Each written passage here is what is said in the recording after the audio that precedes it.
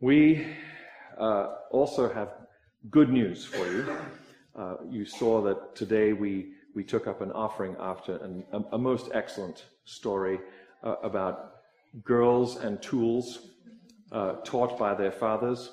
I have a girl too, and she gave me, in advance of Father's Day, because my family is not with me right now, she gave me a little book, and it had numbers of sayings in it, like, I appreciate that you, and then there's a blank, and you're allowed to write in there whatever you want. And she said, I appreciate that you taught me how to take care of my car.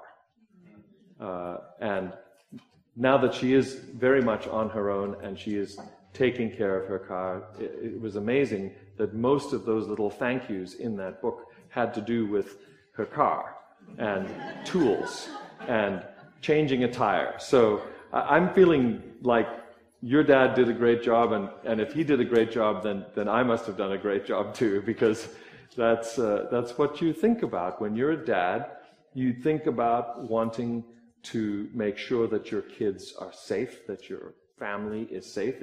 It's kind of this thing, I believe, that God has built into dads and men, not to say that he hasn't built it into women, because I do believe that one of the names of God, which if you want to research this later you can, is El Shaddai, which is a feminine term and refers to what a hen will do when she gathers her chicks.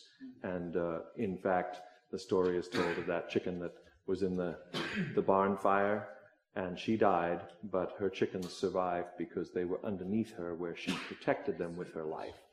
So that attitude of wanting to protect, wanting to raise, is definitely something that we are grateful for in dads that exhibit that. And even those who don't fear God, look at dads who run away as shirking their duty. The tabloids are always full of things that I find most hilarious, because most of these things are written by people who don't care about God, yet they are very interested when people do things that God told them not to. It's strange, but that's the world in which we live today. We today are looking at dads and grads, and so I needed to mix that with where we are in our journey with Elisha. And I'm going to tell you that it wasn't easy, but God came through, let me tell you. God came through. And it starts for me with the fact that what we're celebrating today is the completion of a journey. Education is a journey. Whether you're graduating from 6th grade, my sister, or whether you are getting a big mortarboard and a thick jacket with lots of velvet on it. Did yours have lots of velvet? Yes. Okay. And you're getting a PhD. Now you're going to be a leader of the 6th grade class, or going into the 7th grade class, or you're going to be a leader of leaders. It's a journey. There's a completion of that journey. Schooling has happened, mentoring has happened, and now you are graduating. We are pleased to have in the paper Jennifer Heinrich's exuberance. Good, she's not here, so she can't be too embarrassed. One of the Santa Clarita papers has her in great exuberance on her graduation day, and it just kind of captured that feeling of what it feels like to finish after you have slaved night after night, after you have given it your all, and you have been given that piece of paper. Some call it a sheepskin. Maybe it was on vellum in times past, but you've been given this piece of paper that says you're done, you're finished. Well, I'm going to call on Jason Hinkle at this moment and say that once again, he has completed and he is a dad. And we're very proud of you, man. Yeah. And even though your wife did all the cooking, that little bun was born on your time schedule. Last Sabbath, they decided, if you don't come, we're just going to take you out because we want to see you now. And so we have a new Hinkle. However, it is Zachary that is important in the man-focused Arabic-speaking part of the world. And so your name now is no longer Jason, it's Abu Zach. Because as fathers, you are then named after your firstborn son, and you are forever afterwards known as the father of your firstborn son. So he is now known as Abu Zach, or father of Zach. So Joshua will just have to just be Joshua, and he'll know that when he has a son, that he can become that. Yes, okay, so you get the idea. But what happens is that you become a leader too when you have children. And the graduation part of that is that you are now qualified to be this person in the next part of your life. Graduation means that you now know something.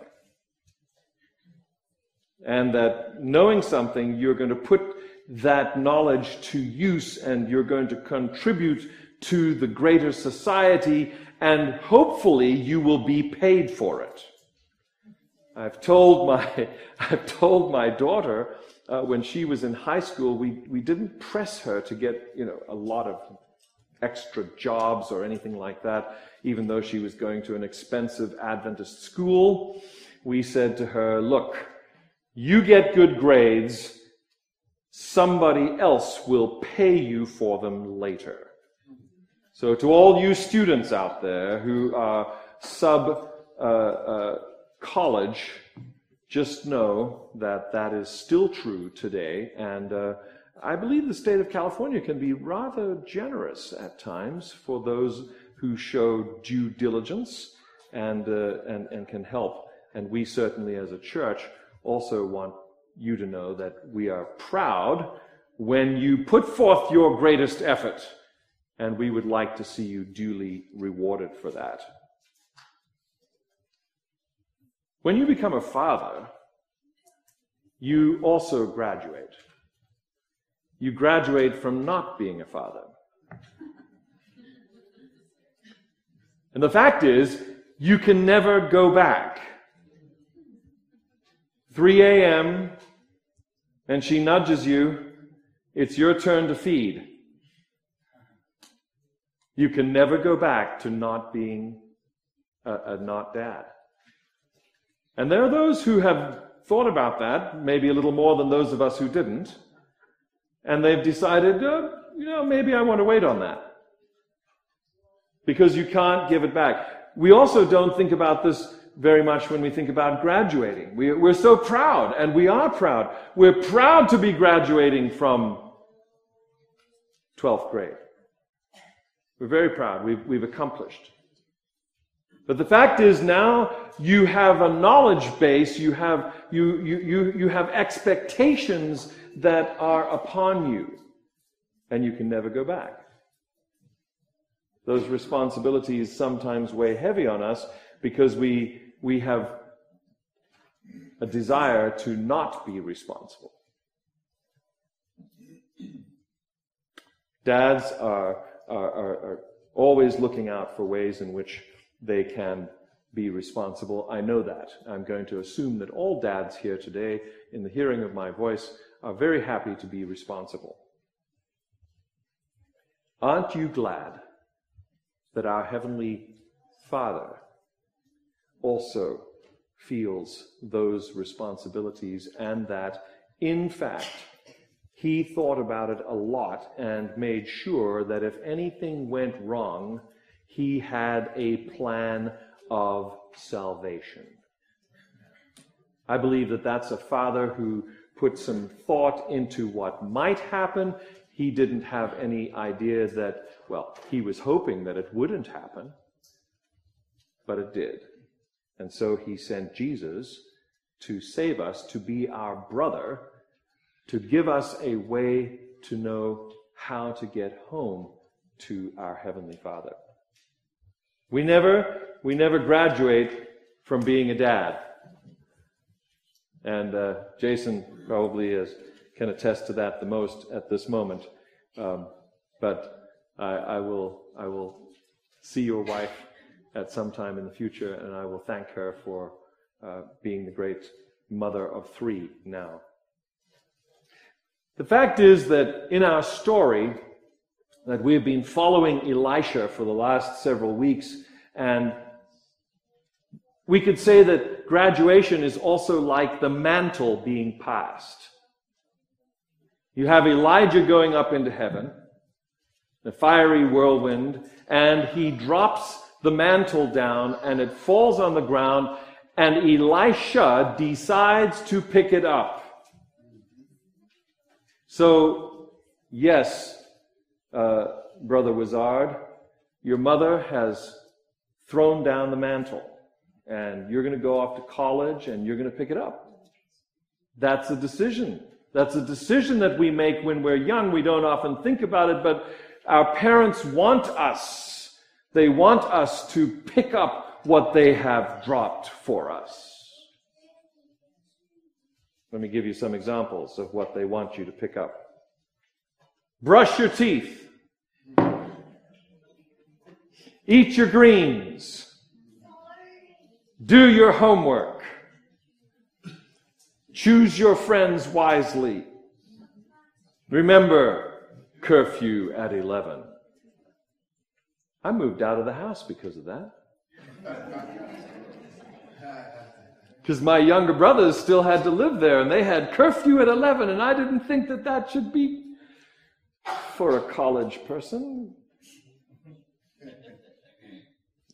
Be courteous. Say please and thank you.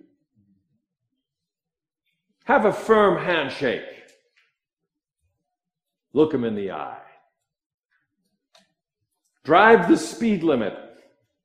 Yes, that was a piece of wisdom my father gave to me. Be sure your sins will find you out. I hated that one. Thanks, Mom. How about this one that I have picked up from other fathers and other readings? Love wins over hate. Pieces of wisdom that dads and moms pass down to their children, and that they themselves have gotten from their parents, and they have also then gotten from God. When you become a dad, you never graduate from that. Now you are responsible to pass that on, to pass on the mantle. Elijah's mantle falls from the whirlwind. Elisha picks it up, and he wraps it, and he smites the waters, and the waters part for him as well. He calls upon the God of Elijah. He graduates. It's now up to him.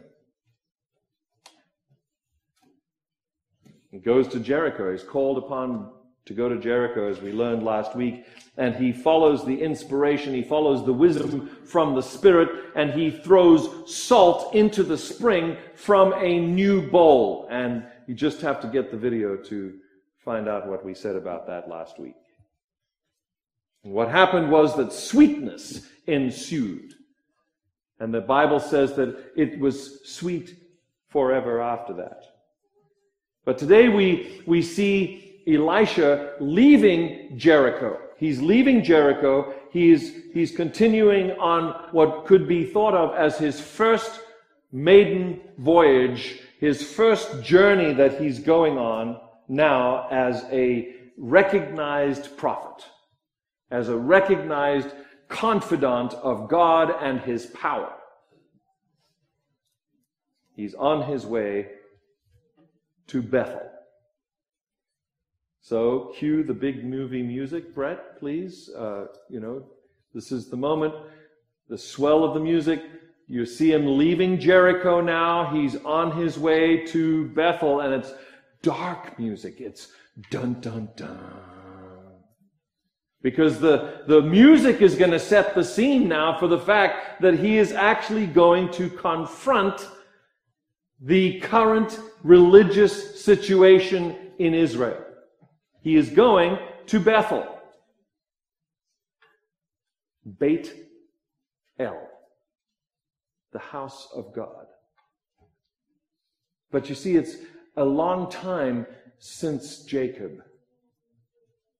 It's a long time since he lay down there to sleep on the run from Esau and put his head on a stone, and then was given a vision by God of angels going up and down a stairway, at the top of which was Jesus. He knew him then as Yahweh, and he is there communicating with him, and he says to him, even though you are in this situation, I will be with you. If you ever need to find grace in the Old Testament, this is one of the stories.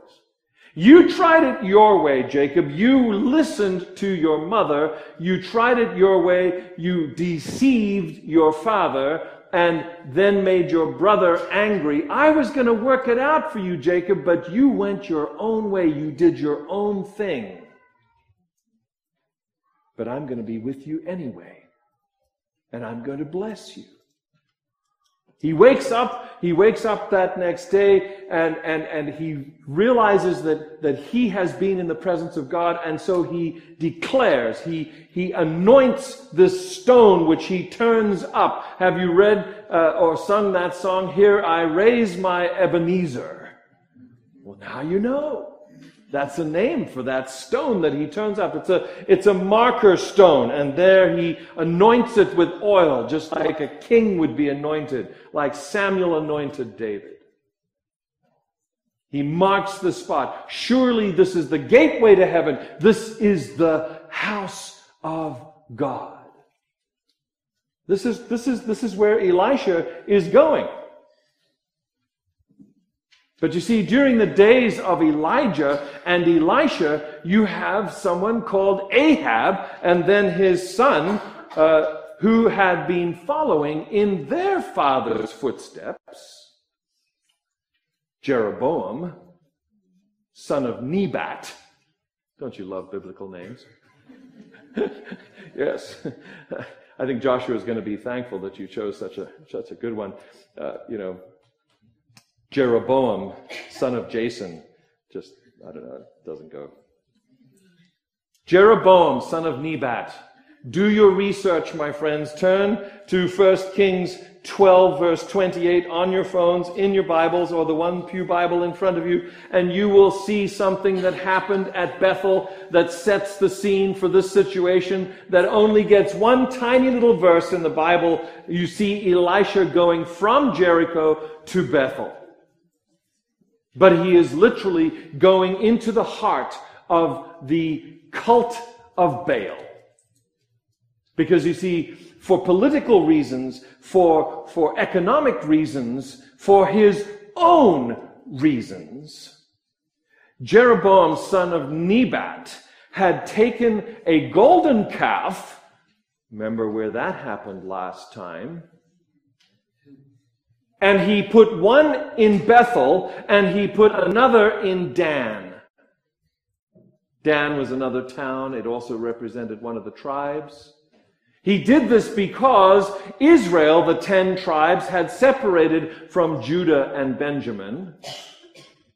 And they had decided to have separate systems, and the capital for Israel would be Samaria, and their place of worship would be Bethel. And he thought to himself, if I don't do this, then they're all going to go down to Jerusalem, and they're going to then go back to the other king, Rehoboam, son of David,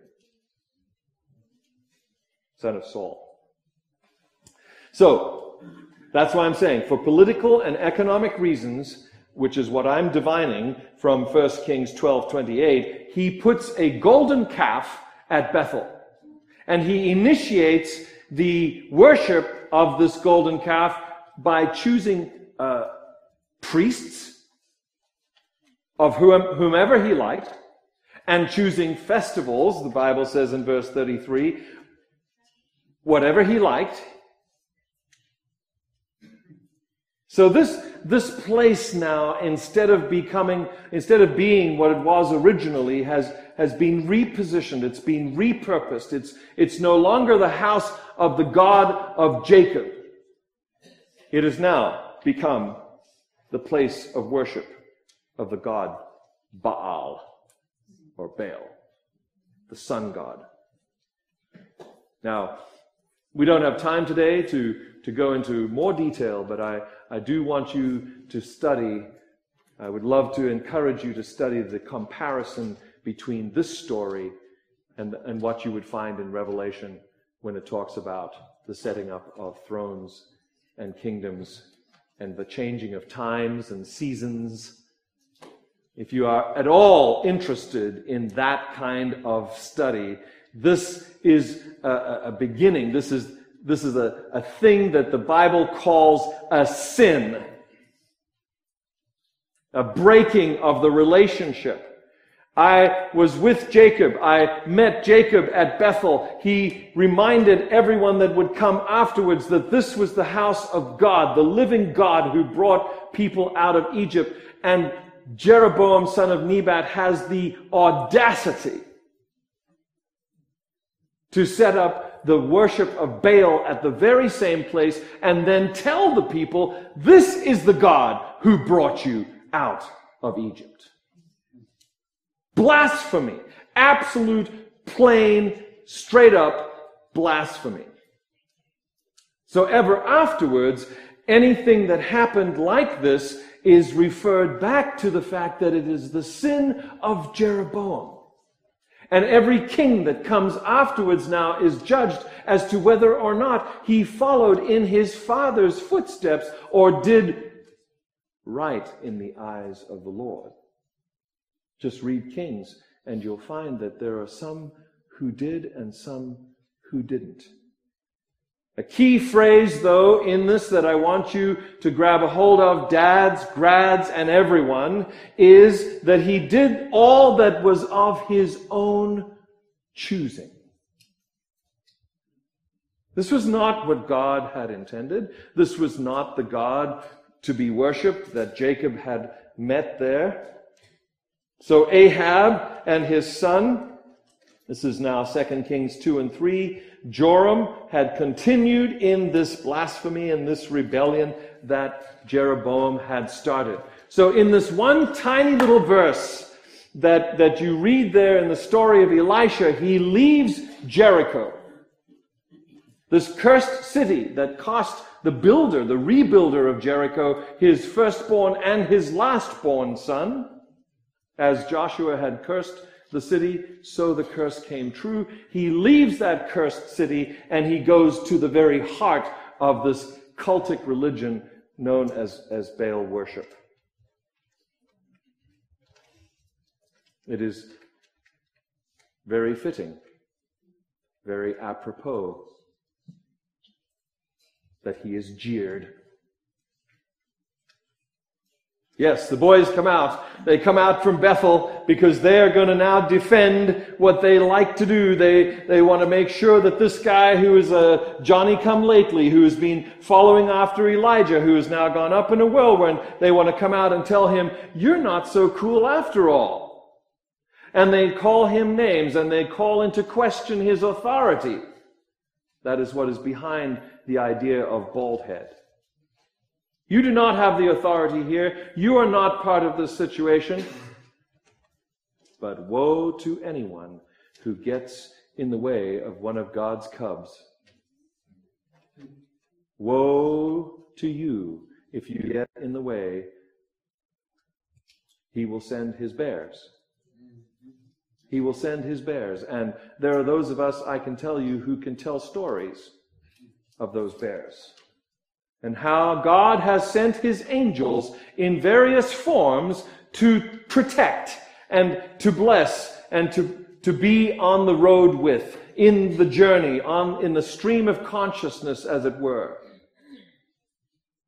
42. I don't know why it's 42. My wife says, it's 6 times 7. Well, yes. 42 of those young men are mauled. We're not knowing whether or not they are killed, but they are mauled. They leave with the scratches and the bites of a bear. They'll think twice about jeering the man who represents the living God again. Next stop, Carmel. That's why I have in the title, this is a progression of cities. It's a journey. Graduates have just finished a journey, and now they're going on. Dads have become dads, and they're in a journey of being a dad. Elisha is journeying, and the next stop is Carmel. The circle, I see, is now being closed. Elijah starts the circle. He is the one who calls the people to meet him there at Carmel, and the fire fell on his sacrifice. There was also some running away. Do you remember that part? He ran in front of the chariot of Ahab all the way back to Jezreel. And then he ran into the wilderness. But he came back. He came back and he passed the mantle. And Elisha, here we see him making his first journey, and he heads right for the same spot where God showed himself to the people. Remember, the whole country is worshiping Baal. Well, except the 7,000 that God said had not bowed the knee. Told Elijah that in the wilderness. But he heads to that very visible demonstration spot that Carmel now represents. In the midst of a world, as it were, in the midst of a country that has chosen to be in rebellion, has chosen to be in blasphemy against God, he heads to the very spot where all of that was proven false, because the fire fell on Elijah's altar. He wants to be near where that fell.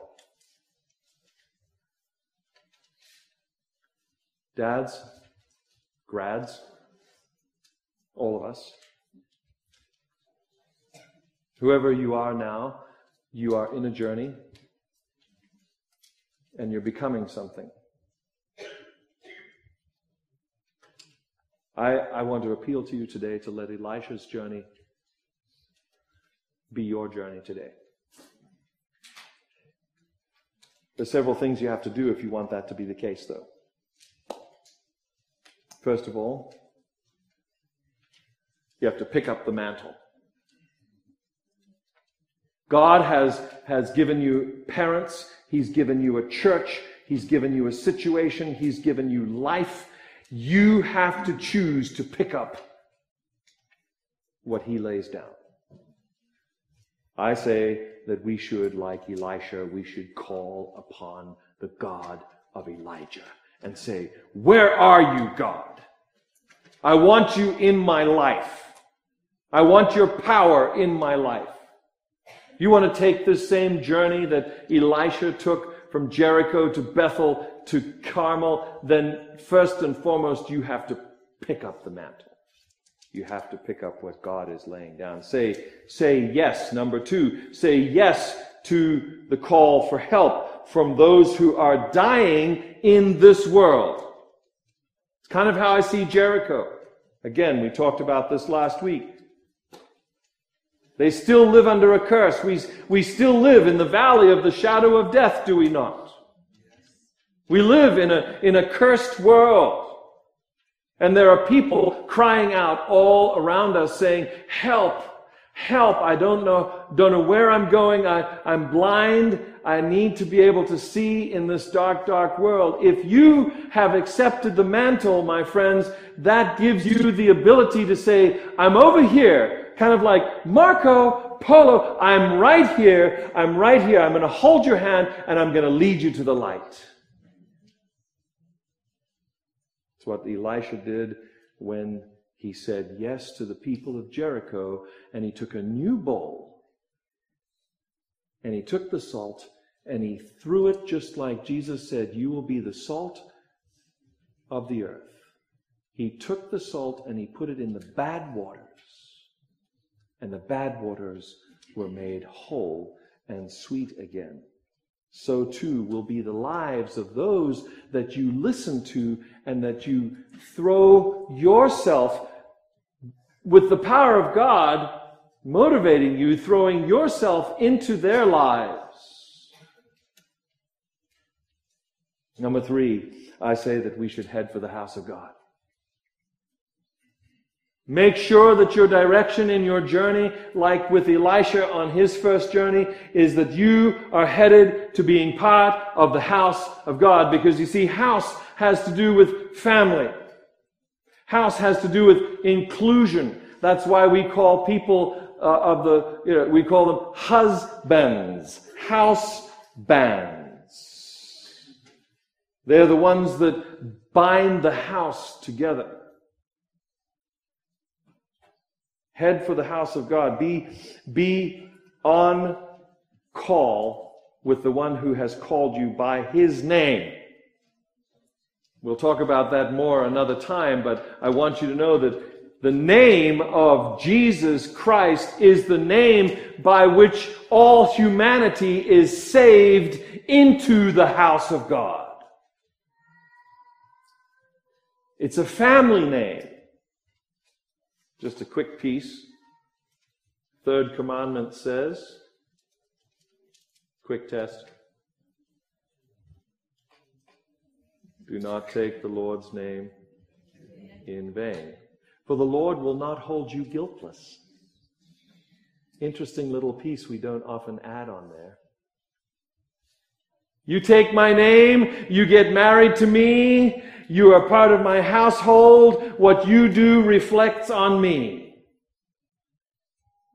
And what I do reflects on you. So God has never let us down. Have you thought about how many times last week, I know I'm thinking about it, that I let him down? And that what I did not reflect well on the house of God.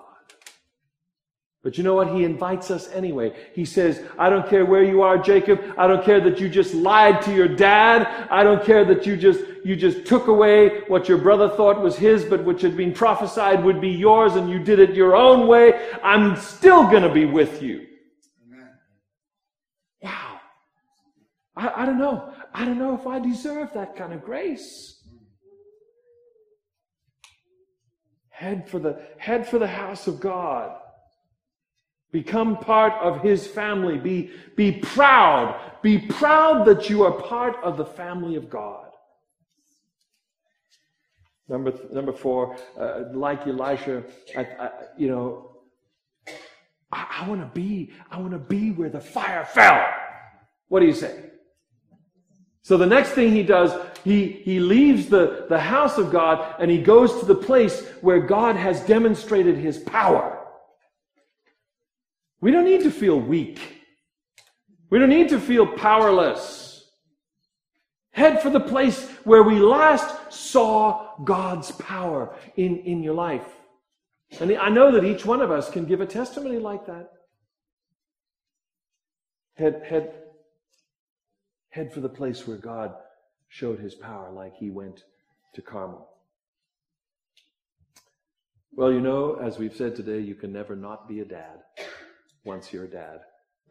You can never not be a grad once you've graduated. My question today is, why would you ever want to walk away from God once you know him? You see, the difference between maybe some of us and some others today is simply that they've never known him. And so Elisha's journey shows us that we too can be part of those people who go to individuals and go to this world and help them to know God.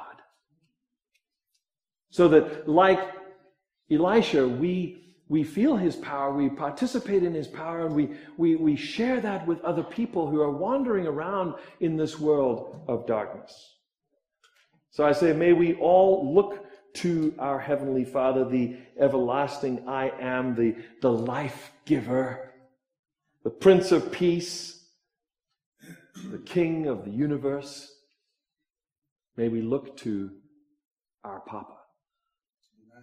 Amen.